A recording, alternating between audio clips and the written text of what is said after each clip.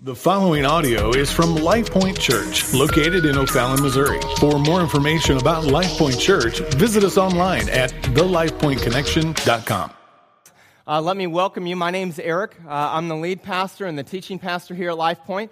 We have been going through the book of Colossians. This is our 8th week through the book, and we're still in chapter 1, but don't fear, because it's going to pick up from here, but you should be opening up to Colossians 1 right now. It's a very unbelievably difficult text that we're going to be in today, but I hope that it speaks to your heart, and so without further ado, let's just get right into it, okay?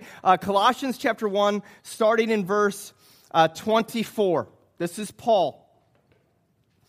Paul says, "Now I rejoice in my sufferings for your sake. And in my flesh I am filling up what is lacking in Christ's afflictions for the sake of his body, that is the church, of which I became a minister according to the stewardship of God that was given to me for you, to make the word of God fully known, the mystery hidden for the ages and generations, but now revealed to his saints.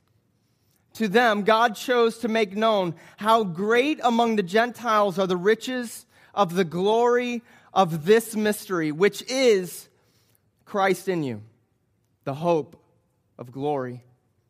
Him we proclaim, warning everyone and teaching everyone with all wisdom, that we may present everyone mature in Christ. For this I toil, struggling with all his energy that he powerfully works within me."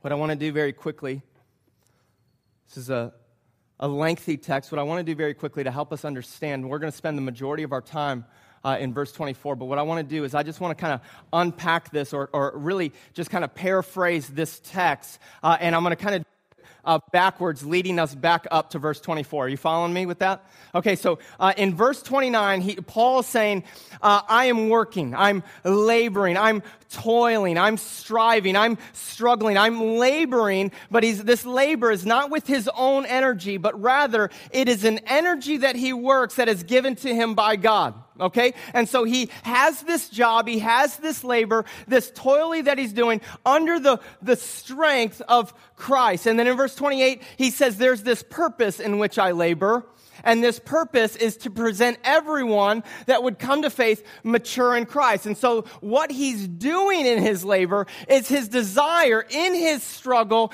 in the energy that's given to him, to present everyone mature in Christ. And he does that through warning and admonishing and teaching, and so that's part of his labor. And then in verse 26, he begins to talk about what it is that he's teaching, what it is that he's proclaiming, what it is that he's warning, and he says that it's a mystery.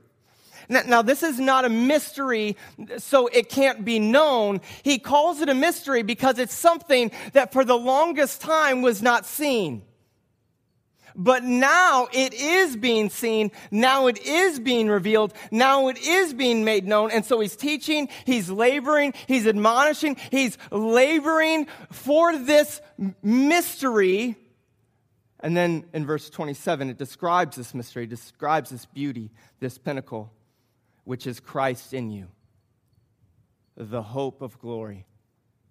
And so this mystery is now being revealed to the saints. It's being revealed to those who would believe, and it's no longer a mystery, but it's an overwhelming Christ in you, which is the hope of glory. Now, this mystery, it's being revealed because the Holy Spirit comes, and the Bible says that it indwells in a believer's life. The Holy Spirit lives inside those who would believe.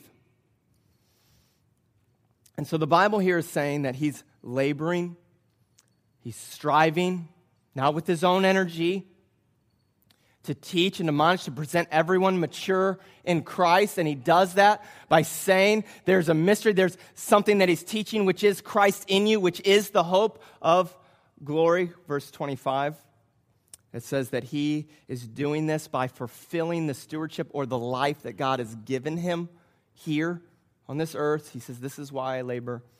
And then in verse 24, he says that this ministry, this proclaiming, this laboring, this struggling, this teaching, warning, and admonishing, all of it involves suffering.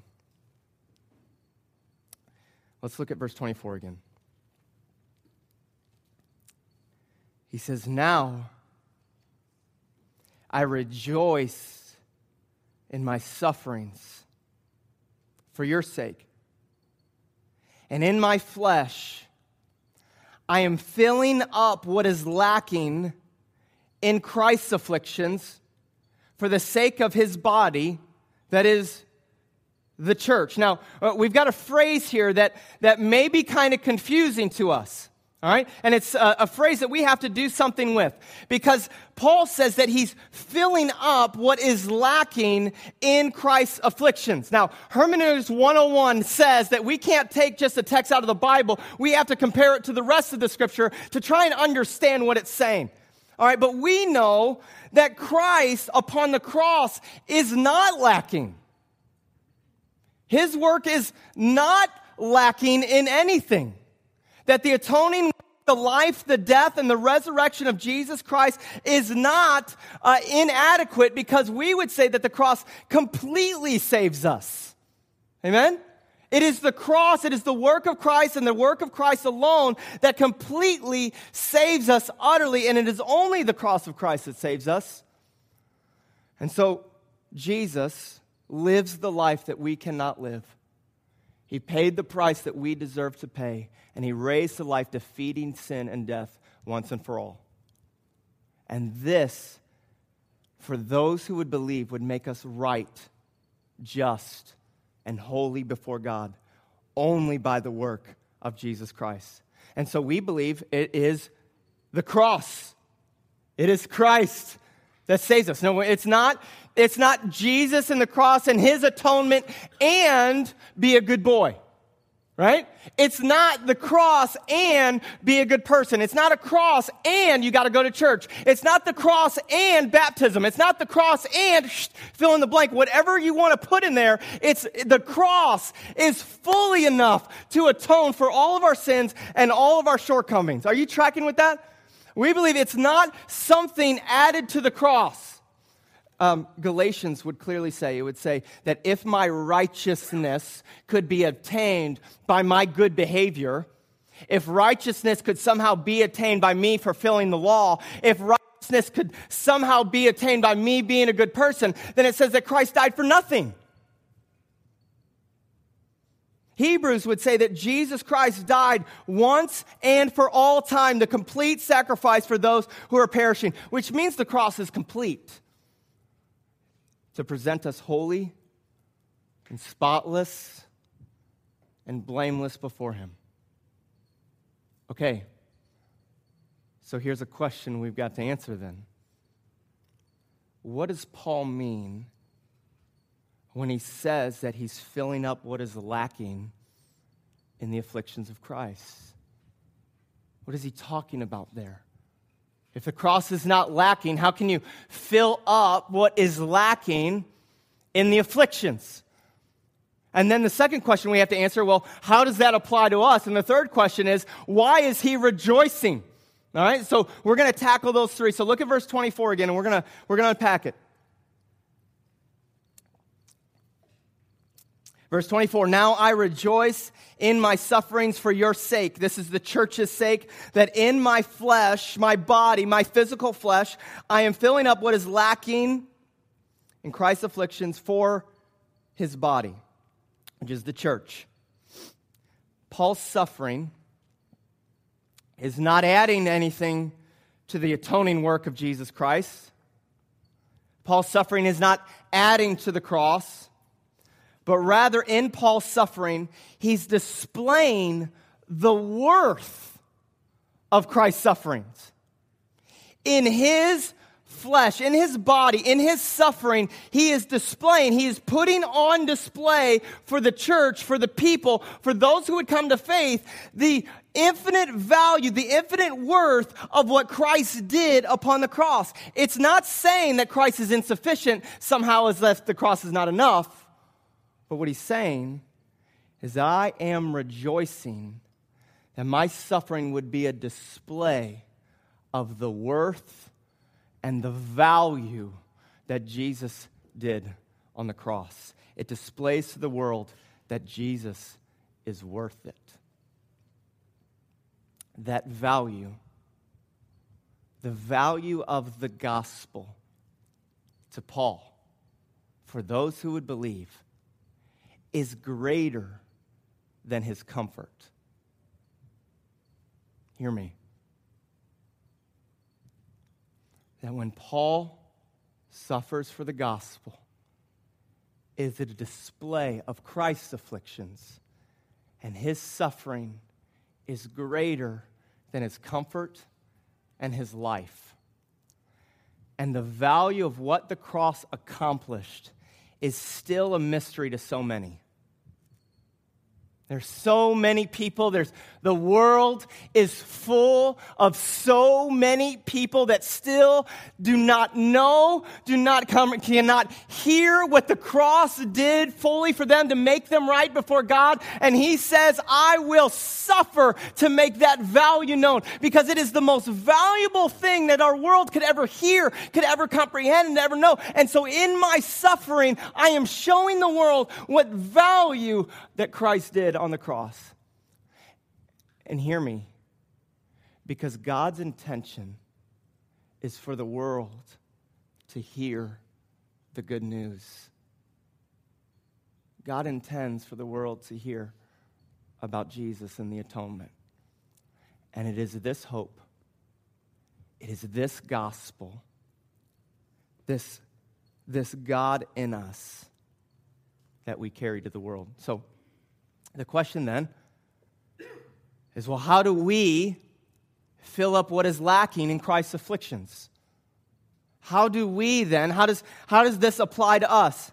Well, Jesus Christ has prepared a love offering for the world, which just simply means that he gave himself. Luke 19 says Jesus came to seek and save the lost.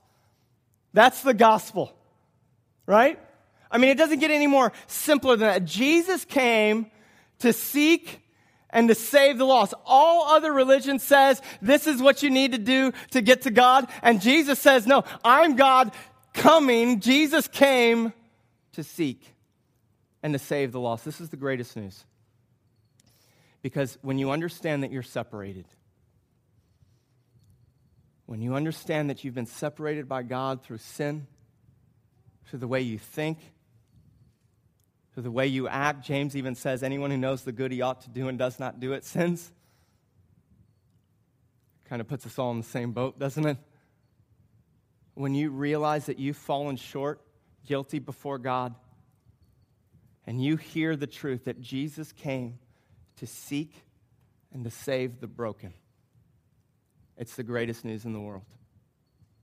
And so Jesus came and prepared a love offering by committing himself to death. He took upon our sin. He took the penalty so that we would be forgiven, so that we would know Christ in us.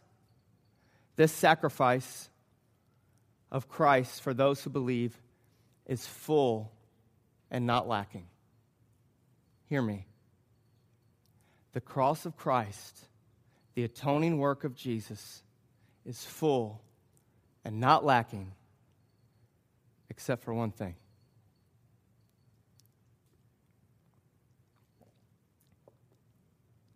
A personal presentation to the nations. The only thing the cross is unable to do is to bring a personal presentation 2,000 years later. And so the only thing that Paul says, I am filling up what is lacking in the afflictions of Christ, is I am filling up by bringing a personal presentation to the world that the cross is enough to save us, that the cross is enough to draw men to himself, that the cross is enough to make atonement for our sins and our shortcomings.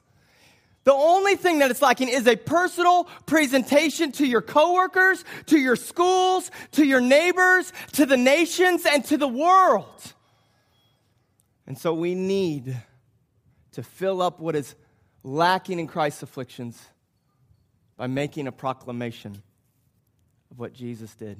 And this is how God fixes it. Are you ready? This is how God fixes it. He sends His Holy Spirit to dwell in those who would believe. The Holy Spirit comes. The mystery is now solved because it's now Christ in you, which is the hope of glory. Are you following me with that? And so the Holy Spirit comes, indwells in those who would have faith in believers so that we could be witnesses. Acts 1:8. It says, you shall receive power when the Holy Spirit comes upon you. And we love that, all right? A lot of times we just stop right there. You will receive power. I like power. Yeah, it's cool. Right? We want power. We will receive power. We like power. You will receive power when the Holy Spirit comes upon you to do what? To do what?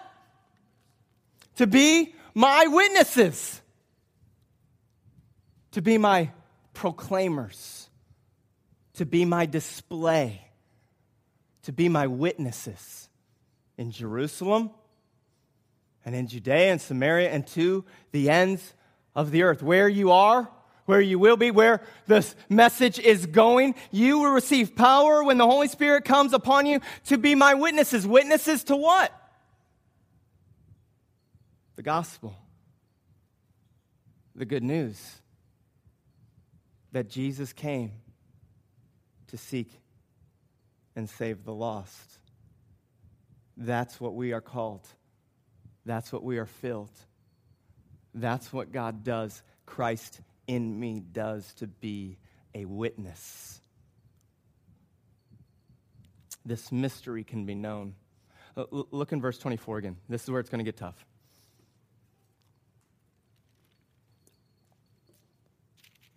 Verse 24, he says, I rejoice in my what? Sufferings for your sake. And in my, what's the word? Flesh, I am filling up what is lacking in Christ's affliction. So he begins to say there is going to be suffering. There is suffering in Paul's life, but it's not just this obscure suffering. He says there's a suffering in my flesh. It says physical suffering. This is not the flu. This is not him getting sick. This is the persecution of the apostles. Are you following that? And so he says, in my flesh, in my body, in my physical ability, in my physical being, I am suffering for the sake of the gospel. And in my suffering, I am filling up what is lacking in Christ's afflictions. Now, how can suffering, him physically suffering, be a display of Christ's afflictions? Well, Christ suffered. Christ suffered horribly. And so Paul says, in my physical ability, I have a connection with the sufferings of Jesus. Now look at me. This is what this means. This means that God intends for the saints to be under affliction, for the saints to suffer in order to present to the world a display of the sufferings of the Messiah, of Jesus Christ. Now, this is wildly unpopular. Huh? Anybody getting really giddy right now, really excited? This is wildly unpopular. Let me tell you, because so many people are like, are you saying that Christ didn't die for my comfort? This is not the health, the wealth, the Jesus came to make me comfortable message. This is Jesus came and suffered and calls his church to suffer as a display of how Christ suffered. And so when we read things like this that says, I rejoice in my sufferings, even in my flesh, even in my physical sufferings, I rejoice because it is a physical display of how Christ suffered, and it is proclaiming to the world that this is valuable. This is absolutely valuable. God intends for the afflictions of his people to be a display of Christ. God wills to have a personal presentation of his sufferings to the world. Look at Mark chapter 8. I've got it up here.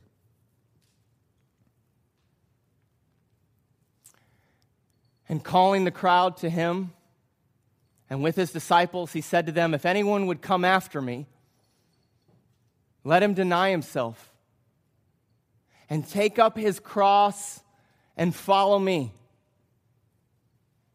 Now, you know what we like to do with that text? We like to begin to define what that means.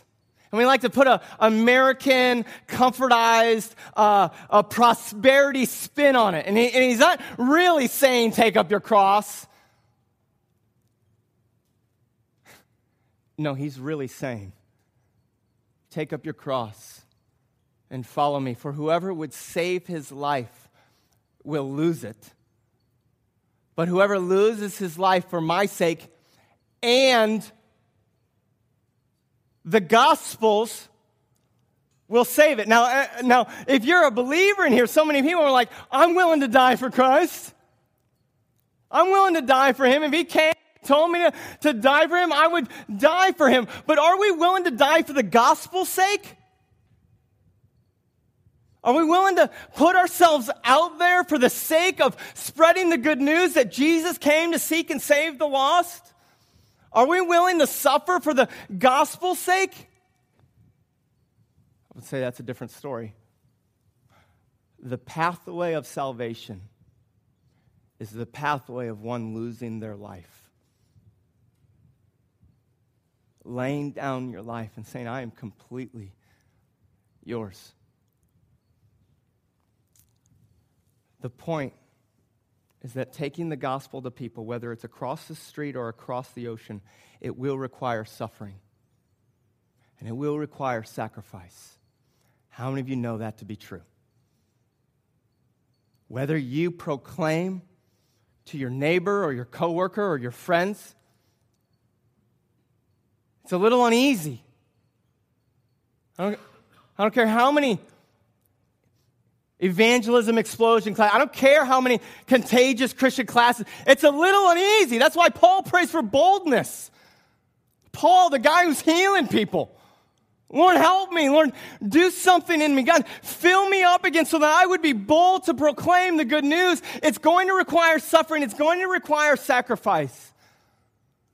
And so Paul says, will you fill me with boldness?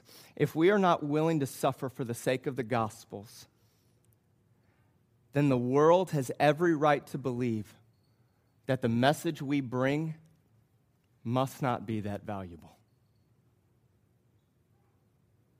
Tweet that.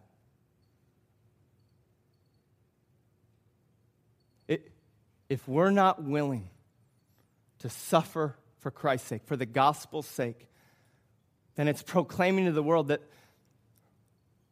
that the most valuable thing, the thing that we hold as most valuable, must not be that valuable. Must not be that big of a deal. But if we would be willing to take up our cross and follow him, even in his sufferings,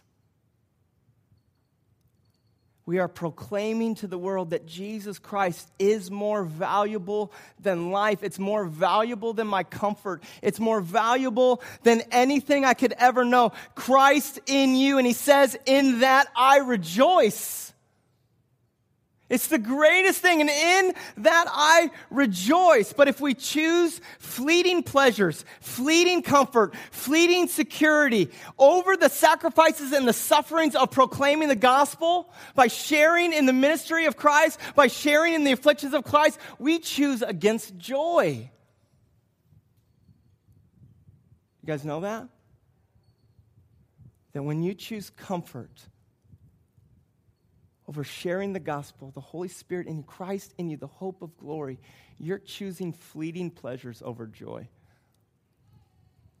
It's like in Jeremiah, it says that we choose broken cisterns that hold no water rather than drinking the water of life. God is calling us to live and even suffer and sacrifice for the sake of the gospel going forward. God is calling us to fill up what is lacking in Christ's afflictions. Do you guys realize that Christ chose suffering? It's not this. It's not, oh, poor Jesus, that he was betrayed with a kiss. That's too bad. Oh, poor Jesus. All his disciples flee. Oh, poor Jesus, he was tried unjustly. Oh, poor Jesus, he was beaten. He was mocked. He was spit upon. He was punched. He had a crown of thorns on his head. Oh, poor Jesus that he had to carry that cross. Oh, poor Jesus that he was nailed to the cross. Jesus chose suffering. He says, nobody takes my life. I lay it down. I give it. This is how I'm choosing. He chose to suffer to display to the world how great and how depth the sin is and how ugly and disgusting the sin is, that he would be going to lengths and masses to show the world that I'm choosing to suffer. It didn't just happen to him. Jesus chose suffering. And in texts like Mark 8, he calls us to at times choose suffering. He calls us to take up our cross and follow him, to lose our life for his sake, for the gospel's. Christ suffered to accomplish salvation fully. We suffer to spread salvation.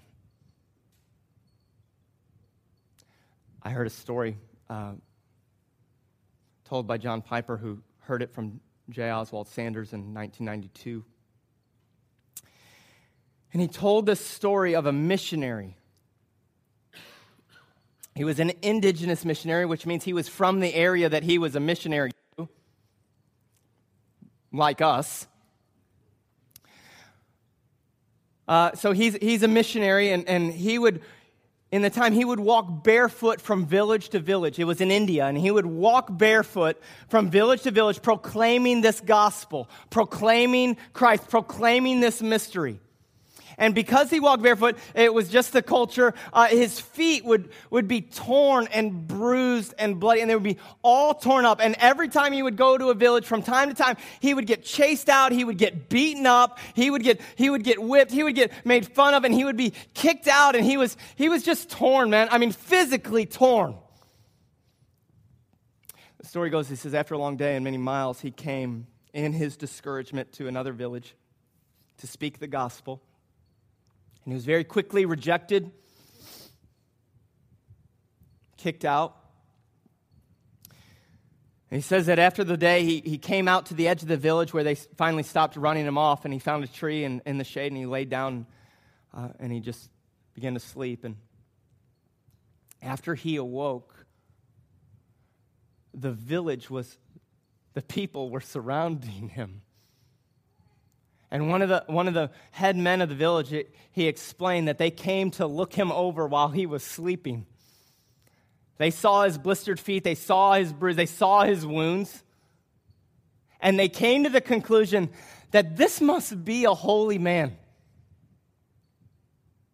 This must be a holy man because he's gone through a great deal. He's walked many miles. He's suffered many things. And at this time, the village, it says that they wanted to hear the message that he was willing to suffer so much for, because it must be the most valuable thing in the world. So the evangelist was filling up what is lacking in Christ's afflictions, in his own sufferings. Look at Romans 10. I think I've got it up here. Look at Romans 10, verse 8. It says, "But the righteousness based on faith says, do not say in your heart who will ascend into heaven." That is to bring Christ down.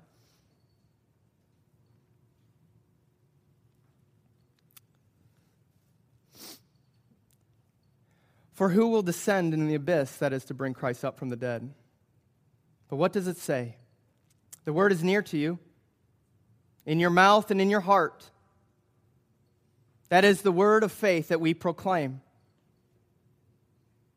Because if you confess with your mouth that Jesus is Lord and believe in your heart that God raised him from the dead, you will be saved. For with your heart one believes and is justified, and with your mouth one confesses and is saved. For the scripture says, everyone who believes in him will not be put to shame. For there is no distinction between Jew, that's the religious, or the Greek, that's irreligious. For the same Lord is Lord of all, bestowing his riches on all who call on him, which is Christ in you. For everyone who calls on the name of the Lord will be saved. Now, if you've been in church, you've probably heard that text, that if you call upon the name of the Lord, that if you believe in your heart and you confess with your mouth that you will be saved. This is what we believe. It is by grace alone, through faith alone, in Christ alone, that you will be saved. And that's what this text is talking about. That's what it's saying. But most of the time we just stop there. Look at what it says next. For everyone who calls on the name of the Lord will be saved. How then will they call on him in whom they've not believed? And how are they to believe in him of whom they've never heard? And how are they to hear without someone preaching? And how are they to preach unless they're sent? As it is written, how beautiful are the feet, the blistered, scorned, torn feet of those who preach the good news. Many of you are here today, and you've never shared in the riches of Christ. You've never been open about the Christ in you, which is the greatest news in the world. You've never led anyone to Christ. You've never shared your faith. You've never even prayed to be used by God. You've never even asked God to empower you to give you boldness to share the gospel. But we'll sit here week in and week out and let either me or Matt or someone come up at the end of every service and pray for you as missionaries. You know we do that every week.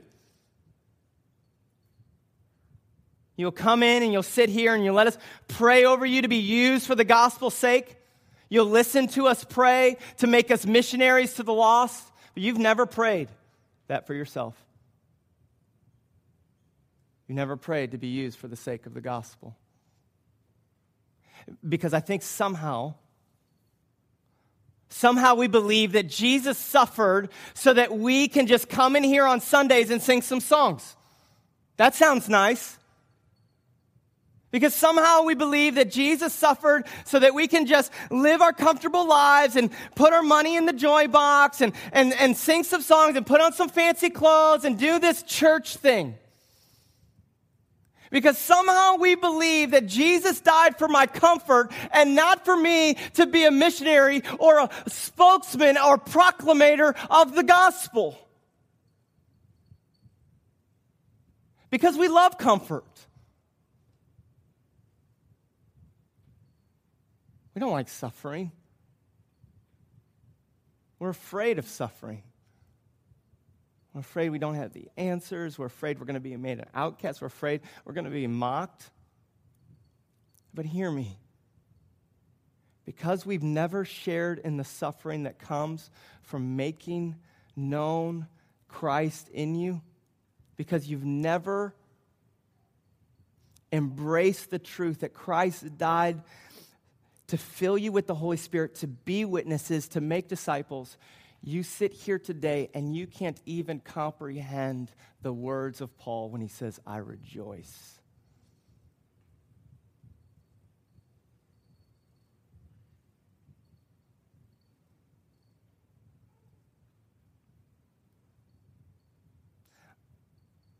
I know we live in O'Fallon. And I know this is a tough text even for me. But I know it's possible to have everything.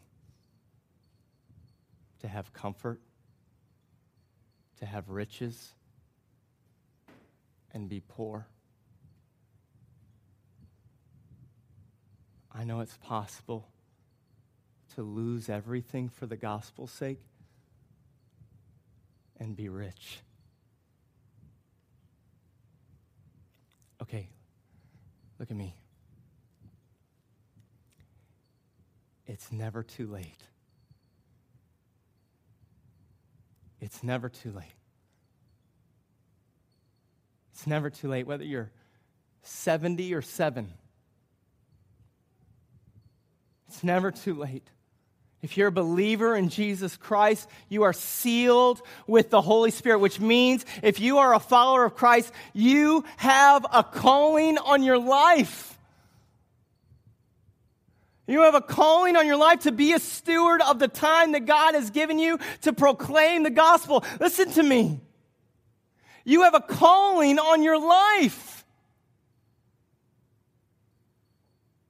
You have a calling on your life.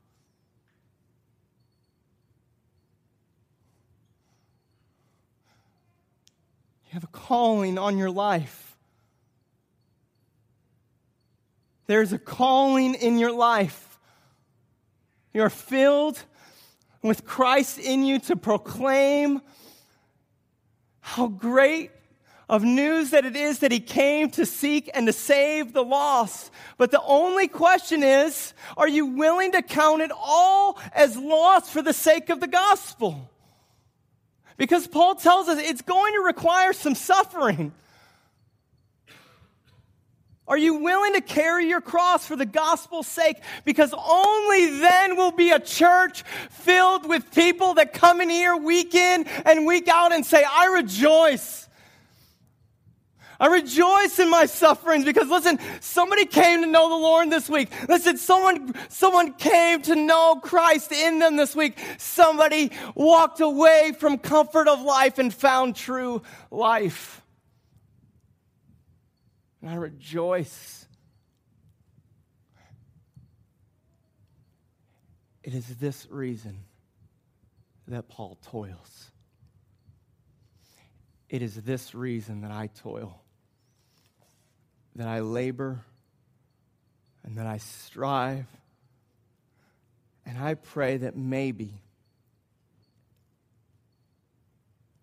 there's those out there that will join me in wanting to make the gospel known, no matter what the cost. I pray that the value of Christ's affliction, the riches of what Jesus did on the cross in his death and his resurrection from the dead would penetrate our hearts so deeply that we would be willing to say, here I am, God, send me. Let's pray for that.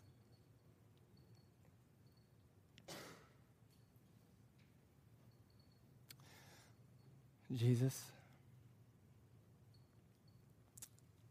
I know you seek and you save the lost. I know that you can come and mend even the darkest heart.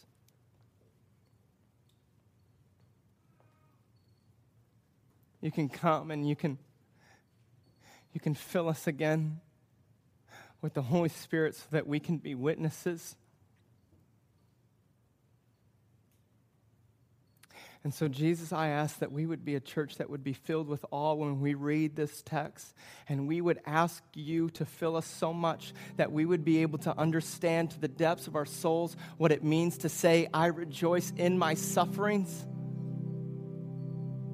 That we would be willing to warn and admonish and teach, to present those who would be in the faith, mature in Christ, that we would labor to no end to make the gospel known. That's why you saved us.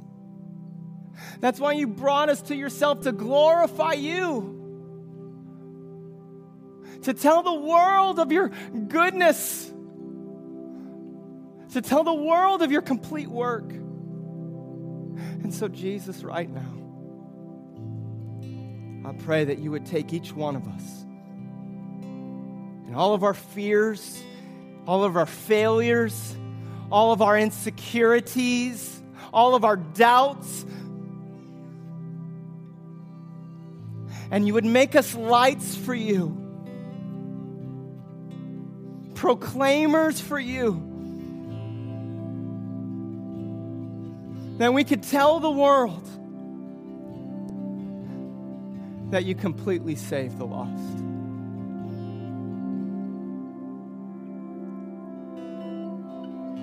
Maybe you're here right now, and if you were honest, you would say, I don't know Christ in me. I don't have a relationship with Jesus. I want to encourage you right now, if that's you, I would just want you to pray wherever you're at. Maybe it's for the first time. Maybe you're praying to Jesus for the first time. The Bible says that Jesus hears your prayers. That when we ask for forgiveness, He will forgive. That He will make new. And so maybe you're here today, and you've never done that. I would just encourage you to right where you're seated, begin to pray in your own voice that you need Him.